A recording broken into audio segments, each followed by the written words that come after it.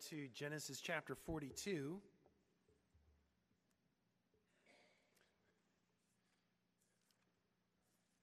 Genesis chapter 42. In many ways, today's sermon's a little bit like what's been going on with the bridge. You know, it's kind of crazy, right? I mean, have you seen the pictures of the beam and the crack that's really a separation? It's pretty remarkable, isn't it? One of the things that's particularly remarkable, I think, though, and Ed Norton and I were talking about it before the services began, was the Daily Memphian reported that back in 2019, an Arkansas inspector had actually seen the rust in the beginning of a crack and actually warned if it wasn't fixed, if it wasn't dealt with, it could be serious. And of course, nothing happened, and here we are. At one point, they were concerned that the crack might actually cause the whole DeSoto Bridge to fall down. In many ways, that's what we're doing this morning. This is an opportunity for word and spirit together to work in your heart to see, is there any rust there? Are there any cracks showing? It's because God in His grace is coming, asking you to investigate, to examine, and perhaps prevent a far more difficult exposure down the road. God in His grace is coming into this morning in His Word. But in order to hear what God has for us this morning, we need the help of the Holy Spirit. Let's ask Him for it. Would you pray with me, please? Almighty God, we do bless You for Your kindness. We bless You that You continue to declare Your word to us by Your Spirit. Holy Spirit, we ask that You would come and that You would open our eyes of faith, that we might see glorious riches in this portion of Your gospel. Lord, grant us Your grace, we ask. We pray it in Jesus' name. Amen. So Genesis chapter 42, beginning in verse 1. When Jacob learned that there was grain for sale in Egypt, he said to his sons, "Why do you look at one another?" And he said, "Behold, I have heard that there is grain for sale in Egypt. Go down and buy grain for us there, that we may live and not die." So 10 of Joseph's brothers went down to buy grain in Egypt, but Jacob did not send Benjamin, Joseph's brother, with his brothers, for he feared that harm might happen to him. Thus the sons of Israel came to buy among the others who came, for the famine was in the land of Canaan. Now Joseph was governor over the land. He was the one who sold to all the people of the land. And Joseph's brothers came and bowed themselves before him with their faces to the ground. Joseph saw his brothers and recognized them, but he treated them like strangers and spoke roughly to them. "Where did you come from?" he said. They said, "From the land of Canaan to buy food." And Joseph recognized his brothers, but they did not recognize him. And Joseph remembered the dreams that he had dreamed of them, and he said to them, "You are spies. You have come to see the nakedness of the land." They said to him, "No, my lord, your servants have come to buy food. We are all sons of one man. We are honest men. Your servants have never been spies." He said to them, "No, it is the nakedness of the land you have come to see." And they said, "We, your servants, are 12 brothers, the sons of one man in the land of Canaan. And behold, the youngest is this day with our father, and one is no more." But Joseph said to them, "It is as I said to you, you are spies. By this you shall be tested. By the life of Pharaoh, you shall not go from this place unless your youngest brother comes here. Send one of you. Let him bring your brother while you remain confined, that your words may be tested, whether there is truth in you, or else, by the life of Pharaoh, surely you are spies." And he put them all together in custody for 3 days. On the third day, Joseph said to them, "Do this and you will live, for I fear God. If you are honest men, let one of your brothers remain confined where you are in custody, and let the rest go and carry grain for the famine of your households, and bring your youngest brother to me. So your words will be verified, and you shall not die." And they did so.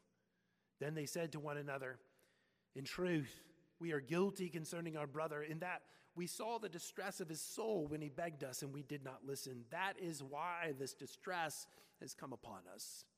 And Reuben answered them, "Did I not tell you not to sin against the boy? But you would not listen, so now there comes a reckoning for his blood." They did not know that Joseph understood them, for there was an interpreter between them. Then he turned away from them and wept. And he returned to them and spoke to them. He took Simeon from them and bound him before their eyes. And Joseph gave orders to fill their bags with grain and to replace every man's money in his sack and to give them provisions for the journey. This was done for them. Then they loaded their donkeys with their grain and departed. Now go to verse 35. As they emptied their sacks, behold, every man's bundle of money was in his sack. And when they and their father saw their bundles of money, they were afraid. And Jacob, their father, said to them, "You have bereaved me of my children. Joseph is no more, and Simeon is no more, and now you would take Benjamin. All this has come against me." Then Reuben said to his father, "Kill my 2 sons, if I do not bring him back to you. Put him in my hands, and I will bring him back to you." But he said, "My son shall not go down with you, for his brother is dead, and he is the only one left. If harm should happen to him on the journey that you are to make, you would bring down my gray hairs with sorrow to Sheol." This is the word of the Lord. Thanks be to God. So I don't know if you pay attention to sports news at all, but if you have, you undoubtedly are aware that for the last several months, really since the end of the NFL season, Deshaun Watson has been in the news. First, the former Clemson quarterback, the present quarterback of the Houston Texans, was in the news because he wanted to force a trade from the Texans. But more recently, he's been in the news in that 22 different women have come out and accused him of sexual harassment and other acts. These are all female massage therapists who are accusing him of these crimes. What makes it particularly painful, not only the awfulness of what is alleged to be happened, but last fall, Deshaun Watson published a book with the Christian publisher Thomas Nelson, in which he talks about how his faith commitments have propelled him to NFL stardom. And so publicly, he was presenting one face, and at least privately, he was presenting another. Of course, it's not surprising, right? I mean, if you have wealth and fame and power in this world, and you have skeletons in your closet, it's almost certain to come out, isn't it? We've seen it over and over again. It seems as though if you have some measure of notoriety, your sins will find you out. Of course, that's true not just for the rich and famous. That's true for all of us, isn't it? It's true that, in fact, whatever skeletons we might have, whatever ways in which we might be trying to hide things, it seems like it's almost inevitable in the most inopportune times and the most inopportune ways that our skeletons seem to come out of the closet. Of course, that's right in the Bible. In Numbers chapter 32, the various tribes, Reuben, Gad, and Manasseh, had asked for permission to remain in the Transjordan region and not to cross over, to leave their families behind. But they promised Moses that they would go ahead and they would fight with their brothers to secure the promised land. And if Moses would simply allow them to keep the Transjordan region. And Moses agrees to the scheme. But then he says in Numbers chapter 32, verse 23, "But if you fail to do this, you will be sinning against the Lord, and you may be sure your sin will find you out." And so it is, over and again. It seems as though the sins that we do in private, where no one can see and no one will know, those acts of violence, whether acts of violence in deed or acts of violence in thought or word, or whether it's the deep-seating failings that often recur, or whether it's the gossip and slander that we spread, whether by mouth or whether by email or whether by text message, it seems as though we do our best to keep all of it hidden. And we keep it all in the closet, and we trust that no one will ever know. We cover our steps to make sure that no one will discover what it is we're about, what we're really about. And yet, inevitably, when we sin against the Lord, these things have a way of finding out, of coming out, of being known. Both in this text that we just read together, Genesis 42, as well as the Numbers text, it seems pretty clear, but it really raises a question, doesn't it? I mean, why? Why do our sins inevitably come out? Why are the skeletons that we keep in the closet, that we think no one will ever know and no one will ever see, why is it that they come out? Why is it we get exposed? Well, obviously, God does it, right? We've seen over and again that God is the one who governs all his creatures and all their actions. And as Moses had told the children of Israel, when you sin against the Lord, you may be sure your sin will find you out. But why does God do that? Why does God expose us? Why does God make sure that those things that we desperately want to keep hidden, why is it that they can't stay hidden? Why? Is this simply some kind of bad karma where things just kind of boomerang around at us? Does God expose us because he hates us? Because he looks at us with some measure of disgust? Is that why these things get exposed? Is it because God has some kind of malevolent delight in seeing us suffer so that we're forced to acknowledge that the imposter self that we put out there isn't the real self? No, he forces the imposter self and the real self together. He does that because he hates us, right? No,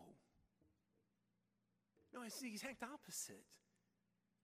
Friend, God loves you too much to leave you by yourself. His furious love for you is such that he wants the real you, not the imposter you, not the false you put out, this performance you that you want everybody else to think you've got it all together. You've checked all the boxes. You've gotten all the A's, right? The imposter you, no, that's not the real you. God knows the real you already, and he loves you too much to let you go on faking it. No, it's because of the furious love of God for you that he forces the fake you and the real you back together again. Because as we've already heard, God doesn't look at you according to your sins. He looks at you as his child, as one whom he desperately loves. And he loves you too much to leave you to yourself. That's what this chapter is teaching you. Not be sure that sin will find you out, but in fact, be sure that God's grace will find you out. God's grace, God's steadfast love and compassion, that's what actually causes our sins to find us out. That's what this passage is teaching us. In order to understand it, you have to understand some measure of the context of what's going on. We saw it at the end of the last chapter when Moses wrote, all the earth, chapter 41, verse 57. Moreover, all the earth came to Egypt, to Joseph, to buy grain because the famine was severe over all the earth. And as part of all the earth is Palestine, is Canaan. Which means that ultimately Jacob's sons start to get hungry. The famine's reached there as well. And so finally, Jacob tells them to go down, just as Abraham in chapter 12 had gone down to Egypt in time of famine in order to survive. So Jacob is sending his sons down to Egypt to try to buy grain so that they might survive. And in the midst of this context that Moses sets, you have this really interesting little verse. It's verse 4. But Jacob did not send Benjamin, Joseph's brother, with his brothers, for he feared that harm might happen to him. The other 10, they can go. But he refused to send Benjamin. Benjamin right about now is 20 years old. Certainly big enough, strong enough, able enough to defend himself. So why does Jacob not want Benjamin to go? Well, he feared for him. Why? He's with 10 other men, big, burly, insensitive, like Judah kind of men. Was he fearful of the outsiders that might attack the brothers? Or was he actually fearful of his own sons and what his own sons might do to Benjamin? Parents have a sixth sense about things. We act kind of ignorant and naive about what our kids are up to. But even when they're up to stuff, we kind of have this spidey sense, this tingling saying, something doesn't quite add up. Anyone here? I've had that. I'm sure you have as well. I think Jacob has his spidey sense going here. He knows something's not right about what happened to Joseph. He dare not send Benjamin with his brothers. And so he sends the other 10. And he refuses to send Benjamin. And almost immediately after they get there, The 10 brothers, they meet Joseph, and this confrontation between their brother whom they thought was dead and the brothers takes place. Joseph, verse 6 tells you, is the governor of all the land. He's the one who is selling all the grain. And there's several layers in verses 6 to 20 as they play out. But the two you need to know, and undoubtedly you picked up on them as we read this passage together, is we're seeing everything from Joseph's perspective. That's the first thing.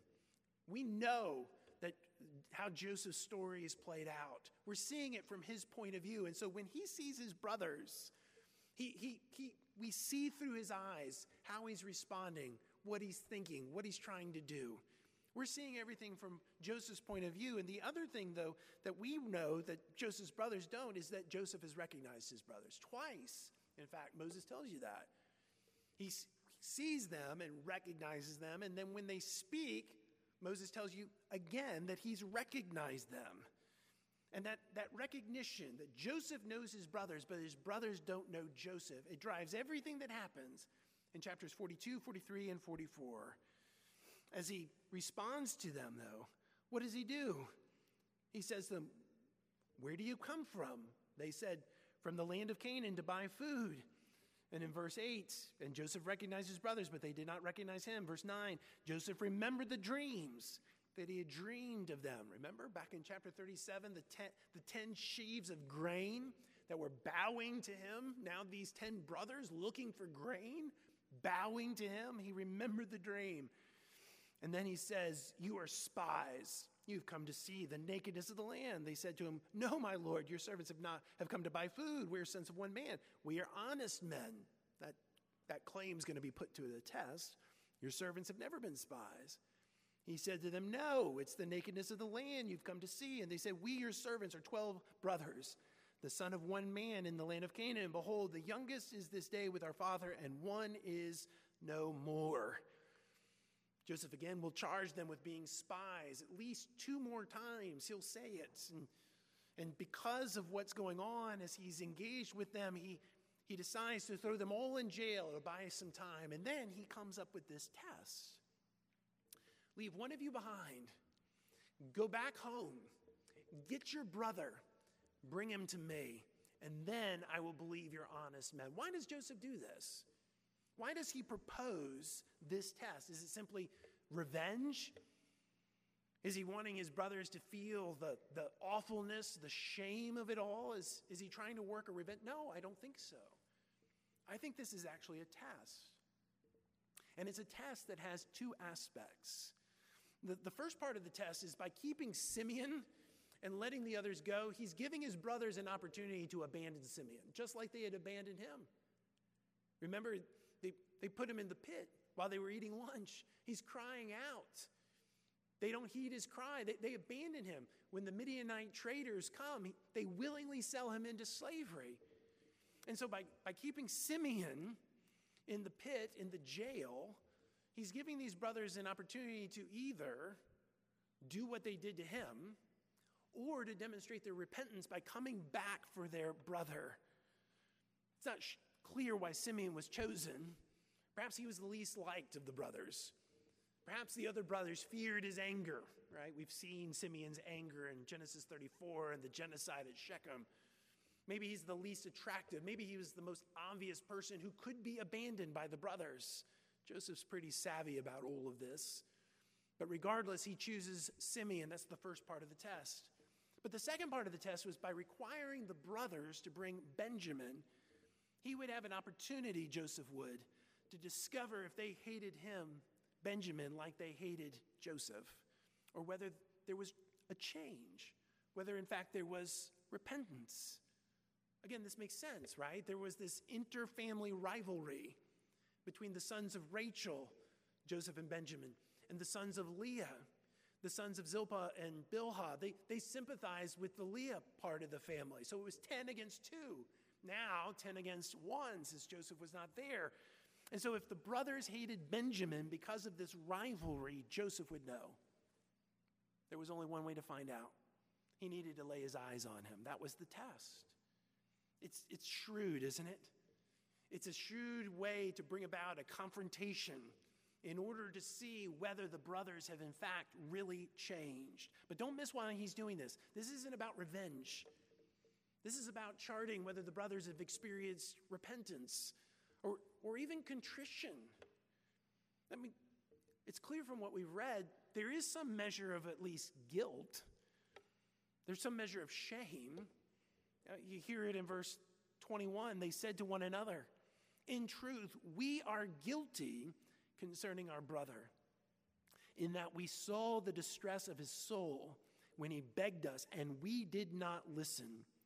That is why this distress has come upon us." And then Reuben pipes up, "Did I not tell you not to sin against the boy? But you did not listen, so now there comes a reckoning for his blood. I told you so," Reuben says. But you hear these notes of contrition. They clearly acknowledge their culpability. They acknowledge their blood guilt, and they thought they had it all in the closet, right? This happened 13, 15, maybe even 20 years before. I wonder how often they reflected back to that day. Each time something bad happened, something to one of their kids, or as their father's health declined, did they go back to that day? Did they replay that moment? Did they say what they said in Joseph's presence? It's clear that they believe that this is a punishment from God. What's going on here now? Simeon in jail. They're having to go back. They're having to try to get Benjamin. They clearly see this as a punishment. You see that in verse 28. Their hearts sank when they discover the money in one of their bags. And they say, "What is this that God has done to us?" Even the grace of Joseph returning some of the money, they don't realize he's returned all of their money. They're convinced that God's actually punishing them. They're certain that God's against them.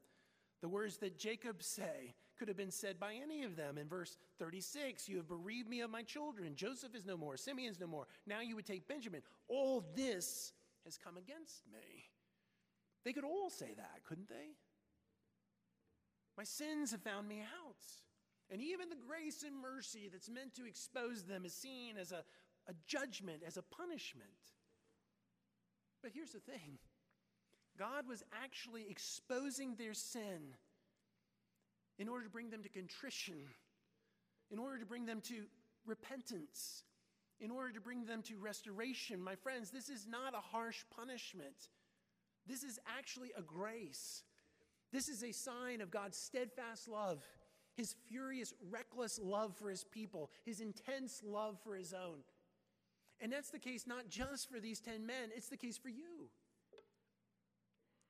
So many things that come into our lives, and we are sure that there's some kind of karma working, some kind of boomerang action of something that we did way back there that we thought we had covered up. And suddenly this is happening, and we think, "Oh, if I hadn't done this, that wouldn't have happened." Well, really what the issue is that thing that's back there you've never dealt with. You've put it in the closet. You've hidden it away. You think nobody knows. You've covered up your steps. And suddenly, God is at work to expose it because he does not want you to remain an imposter, acting as though you have it all together, when in fact you really don't. None of us do. None of us have it all together. The root confession of every single one of us is, "Lord Jesus Christ, Son of God, have mercy on me, a sinner." God doesn't call the righteous ones. He calls sinners. Each one of us, we qualify. The real question is whether we're going to be honest about it or not. Some of us have been holding on to deep anger and rage, and we think nobody knows. Or maybe some know because we've been telling others about it, but we've not actually dealt with it. And it's sitting there undealt with, and thing after thing is happening, and God is pursuing you. He's pursuing you right now. As you listen to what I'm saying to you, he's pursuing you right now in his grace, trying to warn you that just like the bridge 2 years ago, there's rust there. The cracks are beginning to show. Will you listen to the voice of God now? The grace of God pursuing you now? Or will you have something that might cause everything to crumble down because you haven't dealt with that thing, whatever it might be? You see, when God comes in his grace to us, in order to draw us to contrition and repentance and ultimately to draw us to himself, to his own love for us, his abiding compassion for us, there's a conflict that ensues. We begin to wrestle with the grace of God, don't we? Well, these brothers are wrestling. Just as surely as Jacob wrestled with the angel, so these brothers are wrestling with God as well. As they relate to what their father, what had happened to them. It's notable what they leave out. There's no mention of jail time, the 3 days they spend in jail. There's no direct mention of Simeon being left in jail. Their father has to count noses. Hey, somebody's missing. Wait, Simeon, where is he? Right? No mention of Simeon. No mention, ultimately, of the threat of execution that hangs over Simeon as a spy. In place of all this, they relate a few of the details, but ultimately they try to put a good face on it. If we just bring Benjamin back, then everything will be well with us. But above all, what do they not mention to their dad? Hey, Dad, remember 20 years ago when we told you that Joseph had been killed by a wild beast? Yeah, that was a lie. They didn't tell him that, did they? And yet it was the perfect opportunity to do so. The perfect opportunity. As God's grace was pursuing them right there, they had the opportunity to finally own what they had done. And Jacob himself, whether he knew it or not, had shot an arrow at their heart when he said, "You have bereaved me of my children." That is absolutely true. Those 10 men, they had bereaved Jacob of his son Joseph. And they had every opportunity at that point to say, "You know what, Dad, you're right. More than you know, you're right." But they didn't, did they? There's still this conflict as they're wrestling with the grace of God in their lives. You have this crazy offer from Reuben, promising to kill his 2 children, his 2 boys, if Benjamin is harmed. And of course, Jacob doesn't receive that at all. It's clear he doesn't trust his sons. Verse 38, "My son shall not go down with you, for his brother is dead, and he's the only one left. If harm should happen to him on the journey that you were to make, you would bring down my gray hairs with sorrow to Sheol." It's the same language as verse 4. This chapter's bookended with that. My son shall not go down if harm should happen to him. What harm? Well, from Jacob's perspective, what happened to Joseph? Who was with him? Was brothers. What happened to Simeon? Who was with him? His brothers. Why should I trust Benjamin to his brothers when I'm already bereaved now of 2 sons? In other words, the distrust that is percolating in this situation, in this family, is all because of this unconfessed, unowned sin, the skeletons in the closet. And the open question at the end of this chapter is simply this: what's going to happen? Will these brothers respond to the grace of God that's pursuing them? Will the grace of God finally overwhelm them so that they embrace the opportunity to own their mess, their stuff here in this? Will they give up being imposters, acting to their father like they're dutiful sons, when in fact they have blood on their hands? But the question really isn't so much for these characters from thousands of years ago. The open question this morning is for you. Will you allow grace to find you out? Will you allow the steadfast love of God, who even now is in those dark places in your heart? He's showing you these patterns of sin, whatever they may be, that you think nobody else can see, nobody else knows. You think you've got your tracks covered up. Will you allow God's grace to actually enter into those places and put you back together again? Because your God wants the real you. He knows you. He doesn't deal with you according to your false self. He deals with you according to his steadfast love for you. That's why he's pursuing you. Will you stop wrestling with grace this morning? Will you leave this place saying, "Thank God that his grace has found me out"? Would you pray with me, please? Almighty God, it is with glowing heart that we would praise you because your grace, it meets us in these dark and guilty places, not just sexually, but in all kinds of ways, and all the lies that we've told, in all the ways we've dishonored others, in all the gossip we've spread, the slander, the lies, in all these ways, these patterns, Lord, these dark and guilty places we think nobody else knows about. You do. And in your mercy and grace, you don't leave us to ourselves, which is to say, to leave us to judgment. No, in your steadfast love, you continue to pursue us. Thank you, Lord. And so we would praise you. We would rejoice in you. We would say, bless the Lord, O my soul, and all that is within me. Bless his holy name. Lord, send us away not fearful, not angry, but rejoicing in the grace of God shown to us this day. We ask it in Jesus' name. Amen. Please take your hymnals.